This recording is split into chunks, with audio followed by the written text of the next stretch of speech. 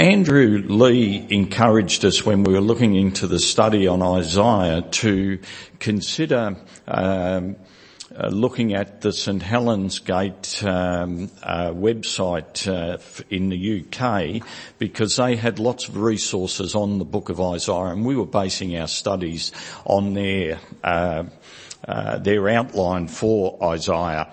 And I did that, and I don't know if you have, but there's some great preachers there, just outstanding Bible teachers, and they give a great insight to the book. So if you've got time, it would be helpful. People like David Jackman and Paul Clark I've listened to, and they've really done a great job, and it's very helpful. And I'm sure if you took the time to do it, it would give you a better insight into some of the aspects of the book. Now, our title today was Waiting But Not in Vain, or Waiting for the Lord. And waiting is never easy, of course. What a mess the world is in when you think about it, when you consider what's going on around about us. If we are so great as humans, I wonder why the world is in the mess that it's in.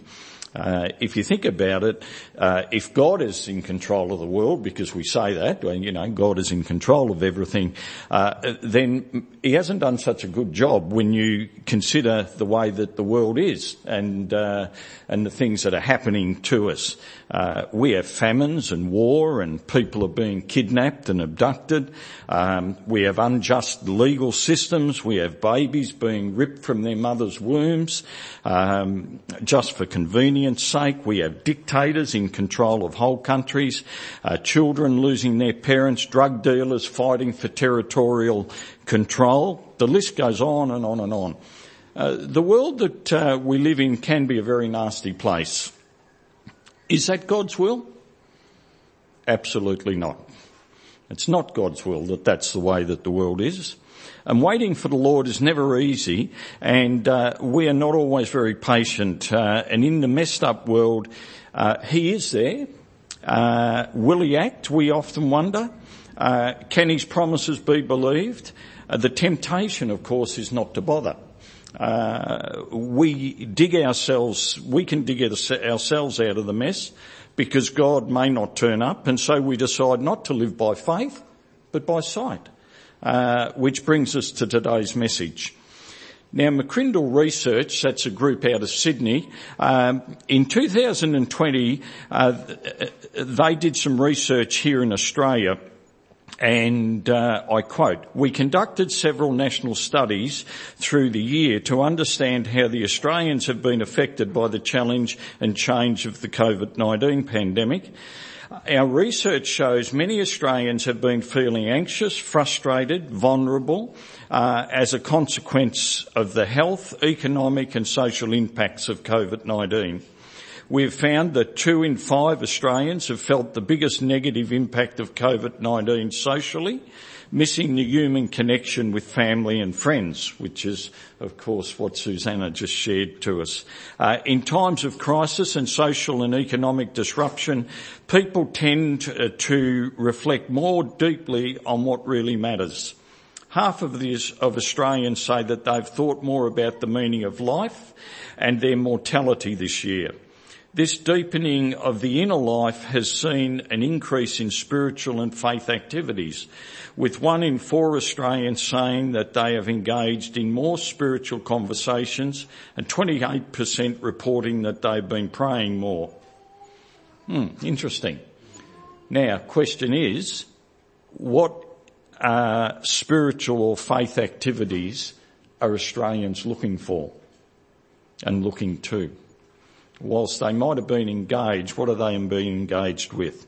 Well, Isaiah 8 and 19 tells us, "When men tell you to consult mediums and spiritists who whisper and mutter, should not a people inquire of their God?" Now, the message from Isaiah today is as relevant to us today and up to date for the moment in Isaiah's day or in our day. It's just incredible, really, that nothing has changed down through the centuries. and the needs of the world today are the same as the needs of Isaiah's world. The question is, when we are surrounded by nominal faith and weak and compromising church and government leadership, in a general sense, how should we live? Now, God warns Isaiah not to be sucked in by the faithlessness that he sees all around him in Judah, but to stand apart from it. And so he says in chapter 8 and verse 11, "The Lord spoke to me with his strong hand upon me, and he warned me not to follow in the ways of this people." God warned Ahaz and Judah to stand firm in the faith, and they failed to do so. So God says to his prophet Isaiah, and through his prophet to us today, "All around you my people disown me and they despise my word." And doesn't that sound like the world that we live in? People despise anything that's related to God today. But the challenge is, don't follow their ways or adopt their lifestyles. We are called to be different. Now, chapter 7, we saw Uzziah is the king of the little kingdom of Judah. He's in Jerusalem, the capital city, and he's trying to reign as a king in this hostile environment. Ahaz and his people are looking for political security from the oppressors that are all around them. The northern kingdom of Israel was once the united kingdom of Judah. That united kingdom is now split, as Sam told us, and they are now opposed to Judah, and they have called in an ally in the king of Assyria. Now their plan is to squeeze little Judah in the south until she submits, and then they'll divide her treasures amongst themselves, and they will put in a puppet ruler, Tabeel, in place of Ahaz. It's all there if you go back to chapter 7 and verse 6, things that Sam shared with us last week. Invasion, destruction, carnage, distress, suffering. It's a decision day for Ahaz. What is he going to do? Where will he go for help? Who will he trust? The prophet Isaiah comes along and says to him, "You must trust God." Now, Isaiah has a direct message from God for Ahaz in chapter 7 verse 7. "But what you fear," he says, "will not happen." Now, verse 8 says, "For the head of Aram is Damascus. The head of Damascus is only Rezin. He's just an ordinary man. And within 65 years, Ephraim, the northern kingdom too, will be too shattered to be a people." So all you have to do is wait for God to act and work out his plan. And here's the challenge for Ahaz in chapter 7 verse 9. "If you do not stand firm in your faith, you will not stand at all." God is going to destroy both kingdoms that have raised up against Judah, and Ahaz, all he has to do is to wait for God. Now, faith in God, faith in God's word, is our only security in troubled times or in good times. Sadly, Ahaz has a plan, and it does not involve waiting for God. Now, there's a bigger player coming onto the scene in chapter 8, Assyria. That's the dominant force of the day. Ahaz tries to suck up really to the emperor of Assyria, and predictably, Assyria's help comes, but at a very heavy price. Now chapter 8 verse 7, Assyria comes like floodwaters and it engulfs the land and takes over. And you only had to watch the news last night to see what floodwaters do up there in New South Wales, those poor people's house floating on the river. I said to Mari, you can't even imagine how they would feel. But Assyria came into this situation and they flooded right throughout the land with devastating consequences. Where do you look for your security today? In the world around you or to God himself? In chapter 8 and verse 11, that is today's challenge. "The Lord spoke to me with his strong hand upon me, warning me not to follow in the way of the people." Now, the way of this people sums up the wrong choices that Ahaz had made, and it's a timely warning to us too that we too can often follow the crowd rather than follow God. This warning to Isaiah that even he could follow the way of this people, and this is very important, even Isaiah, the challenge was, could follow the way of the people. It must ring alarm bells for us, surely, because if we are not careful and decisive, we'll find it easy to follow the way of the world. And Isaiah, if he was challenged how he was going to live, so much so the challenge for us as well. Now, we need to guard against leaving God out of any area of our lives. We separate our lives, of course, often into spiritual and secular, and this can lead to the loss of God in all areas of our lives. Unless we are trusting God in every part of our lives, how do we know that we're going to trust him for anything? Sadly, the way of the world is to try and ignore God and do whatever seems right to the individual. Now, that's a very dangerous situation to drift into. Let me say it again. Unless we are trusting God in every part of our lives, how do we know that we will trust him for anything? Well, one reason why God is not trusted is that we fear everything rather than fear God. Chapter 8 and verse 12 down to 15 says, "Do not call conspiracy anything that these people call conspiracy. Don't fear what they fear. Don't dread it. The Lord Almighty is the one you are to regard as holy. He is the one that you are to fear. He is the one that you are to dread."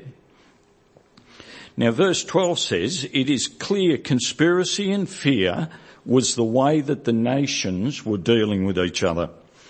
Now, this is not so different to the world that we live in today. Conspiracies abound. Nations still try to bully other nations. The media bombard us with health scares and global warming and rumours of war and trade sanctions and illness and COVID and racial issues. China's placing all these sanctions on us. Every second day there's a protest against something. People are not happy with the world we live in. It's a mess. It's just a mess. Sadly, we start to walk by faith and not by sight. And we fear all sorts of things that might happen because we're not listening to God's word and we're not trusting what he promises. Now, Ahaz and the people looked everywhere rather than trust God. They looked to whatever situation they could manufacture to solve their problem rather than trusting God. And tragically, we believe anything rather than God's word, and we fear anything rather than God's power. Have a look at chapter 8 verse 19. "When men tell you to consult mediums and spiritualists who whisper and mutter, should not a people inquire of their God?" Of course that's where we should be going. People are looking in all the wrong places for life's answers. The occult, tarot cards, spiritists, astrology, mystic religions. People are looking anywhere rather than what the Spirit of God says through the Word of God. And for a price, people will tell you today anything you want to hear.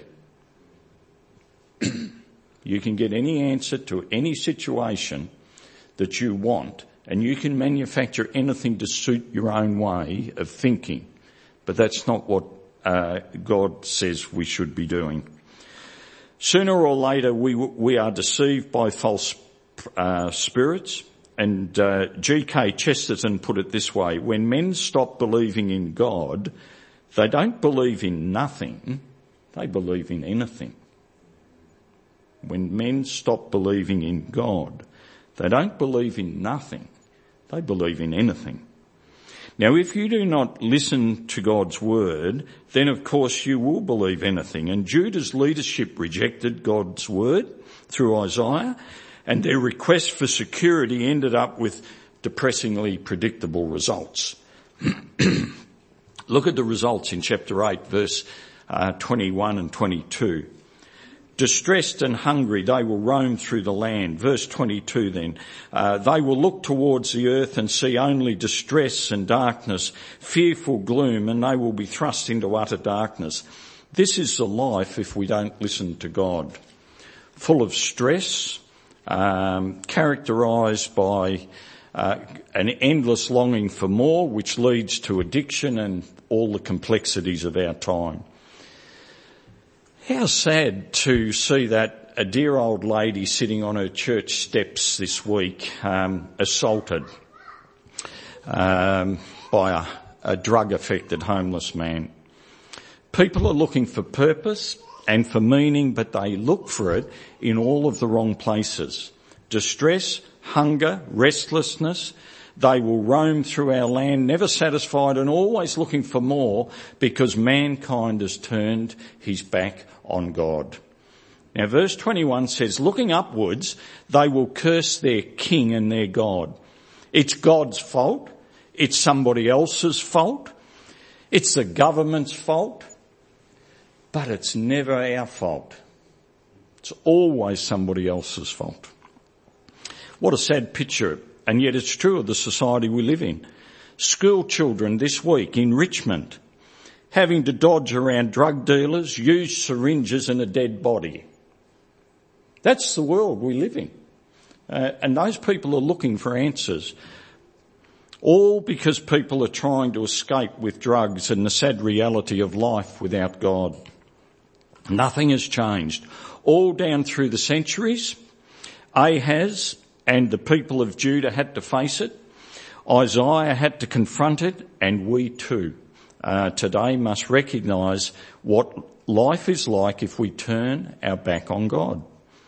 Now what Isaiah is saying to his generation, and by extension to us this morning, that is what you get if you don't listen to God. Now Isaiah stood for a different way of living. In chapter 8 verse 17 he says, I will wait for the Lord. I will put my trust in him. Now this brings us to chapter 9, which did you sense sort of the darkness lifting as Colleen read when you went from chapter 8 to chapter 9, of course. It was great to just see the tempo change. Now chapter 9 verse 2 brings such a contrast to chapter 8. The people walking in darkness have now seen a great light. There is hope. To those living in the land in the shadow of death, light has dawned on them. And here is another view of life, another way of living. Waiting for the Lord, believing his word, trusting in God. Here is the light at the end of the tunnel for these people. God revealing his future plans, and all they had to do was trust him and wait. Chapter 8 verse 16 and 17 says, bind up the testimony, seal up the law amongst my disciples. I will wait for the Lord. I will put my trust in him. Verse 18, here am I and the children the Lord has given me. We are signs and symbols of the Lord Almighty. This is Isaiah and those who believe in God standing firm. The testimony is that which God has on oath confirmed in his word, sealed so that nobody can change it. This is the word about the future, about God's plans and his purposes for his people. And even though his face is hidden from them now, it's only hidden because of their unbelief and their lack of faith. Now Isaiah knows that if he and a few faithful believers trust and obey God, he will keep and fulfill his promises, and they and we will of course be the richer for it. God is now revealing his master plan in chapter 9. A son is given. He was briefly introduced right back in chapter 7 verse 14 as Emmanuel, God with us. His other names come to us in verses 6 and 7 in chapter 9. He will be the channel through which all the promises faithful people have waited for will be fulfilled.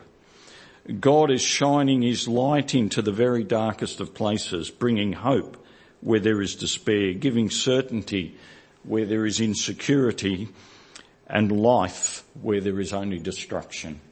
This is what God is going to do. When people are at the end of themselves in complete darkness, they begin to value the light of God. Now in verse 1 of chapter 9, blackness and darkness is spread across Zebulun and Naphtali, and they were in the northern areas of Israel, which were the first to experience the invading Assyrian army. Galilee was a very dark place in those days. It was called Galilee of the Gentiles because geographically it was the crossroad, north and south and east and west of that then world.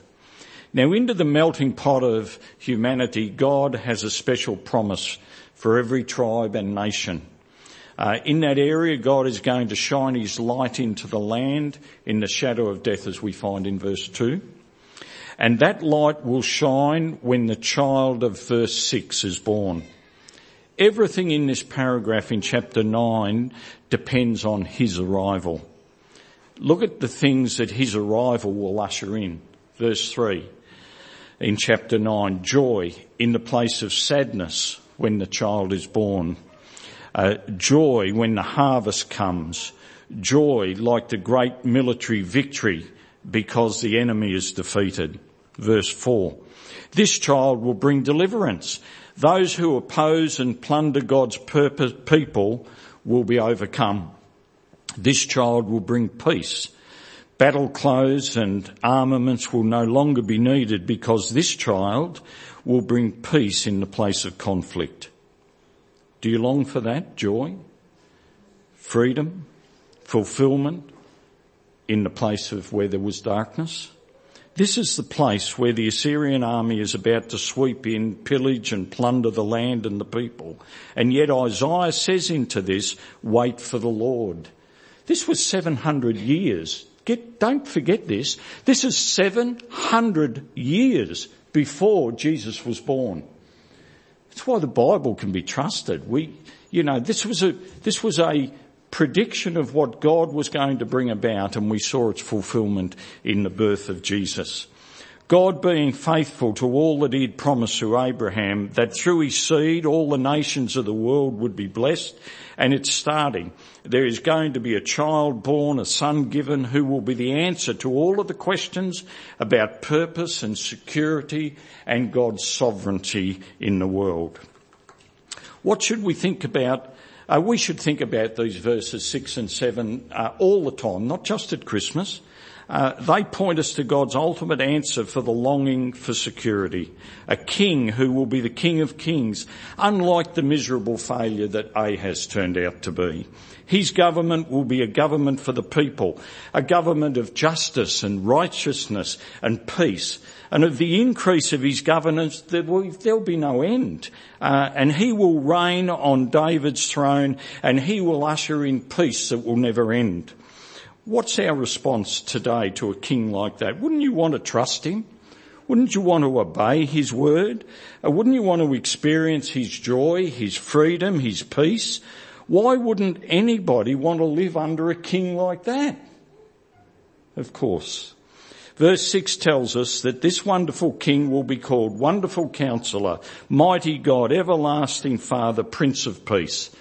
And the names teach us about the nature of this king. In chapter 7 verse 14, he was called Emmanuel, God with us, God and man together. And in chapter 9 verse 6, he is the Wonderful Counselor, the one who is the ruler of wisdom, and what comfort that gives to his followers. He is the mighty God, the victorious hero, ruling with divine power. He is the everlasting Father. Eternal God will be our guardian, a Father who loves us unconditionally.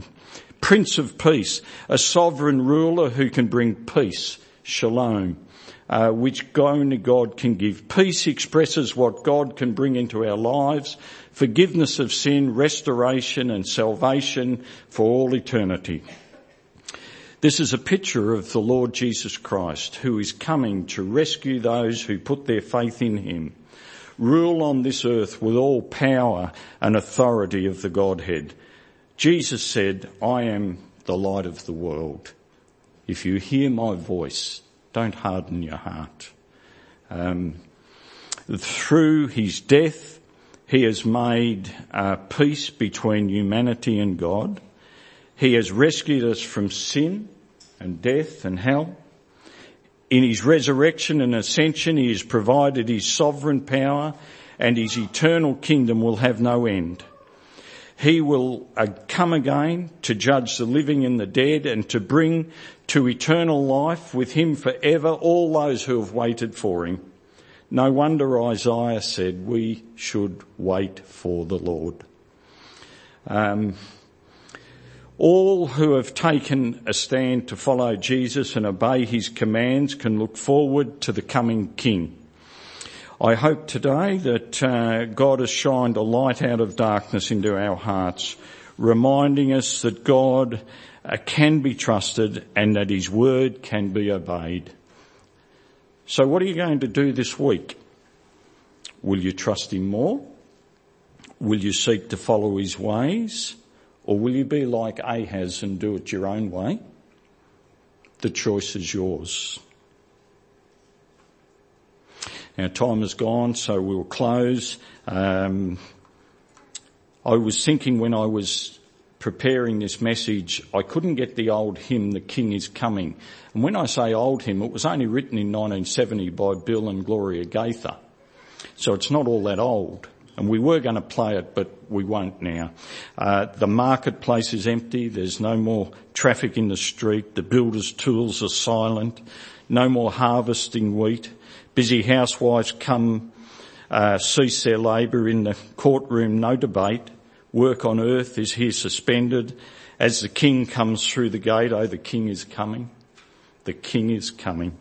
I just heard the trumpet sounding, and now his face I see. The King is coming. Praise God, he's coming for me. Let's pray. Heavenly Father, thank you for your word.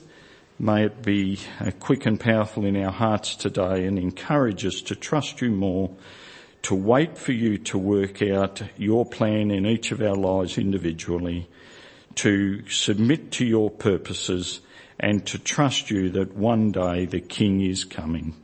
The Lord of Lords and King of Kings will return. Help us to look forward to that, we pray in Jesus' name. Amen.